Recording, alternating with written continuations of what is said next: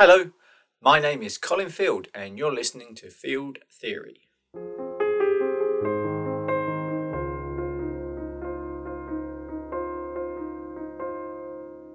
Welcome to Field Theory, a regular podcast hosted by me, Colin Field, and sponsored by InRiver, the world's only digital-first PIM. During these podcasts, I hope to share invaluable information, tips, tricks, and best practices for anyone using, purchasing, or thinking about getting a PIM. Of course, I will focus on InRiver, but other PIMs are available.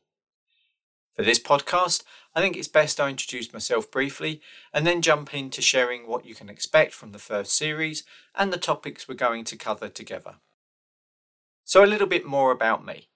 I am the Director of Knowledge and Enablement for InRiver. As you can tell, I am British and currently I'm living near Rugby.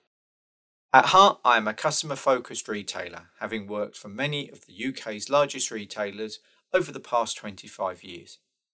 During my career, I have ran multi-million euro businesses, written and provided corporate sales training, managed teams of over 150 people, led projects implementing numerous types of software, and been fortunate enough to work with some of Amazon's ex-senior leadership.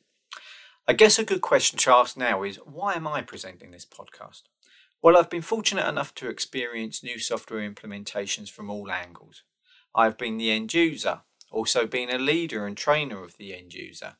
I have led IT professionals delivering new software, and have even been the business owner, ensuring that organisations have appropriate strategies to support change. In short, I've seen software projects and organisational change from every perspective, and that's given me some great learnings.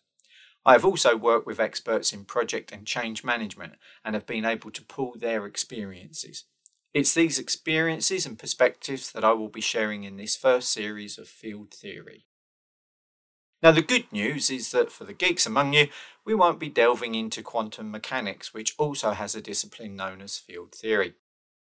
Instead, over the next 6 episodes, we will look at how to land InRiver successfully within your organisation. We will kick off the series taking a step back and considering what you need to know before you even start a PIM or any project. It's no surprise that many of our customers who have successfully adopted InRiver or any other type of software identify this stage as critical for maximising success. We will then look at how and what to plan for during your initial project. We'll explore some of the common questions you'll need to answer and how you can best do that. Of course, sooner or later you need to build something and get it over the line. So in our 3rd episode, we'll dig deeper into what expectations to set for the first implementation.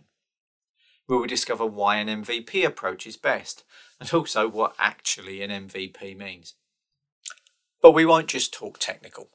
We will look at how to manage the change that InRiver brings to an organisation, including how to support people adapt to change, as well as how to grow the adoption of InRiver's capabilities over time. So I hope you're as excited as I am to talk more about how to successfully land InRiver within your organisation. Please don't forget to click subscribe or follow in the InRiver community or the channel of your choice. Until next time, thanks for listening.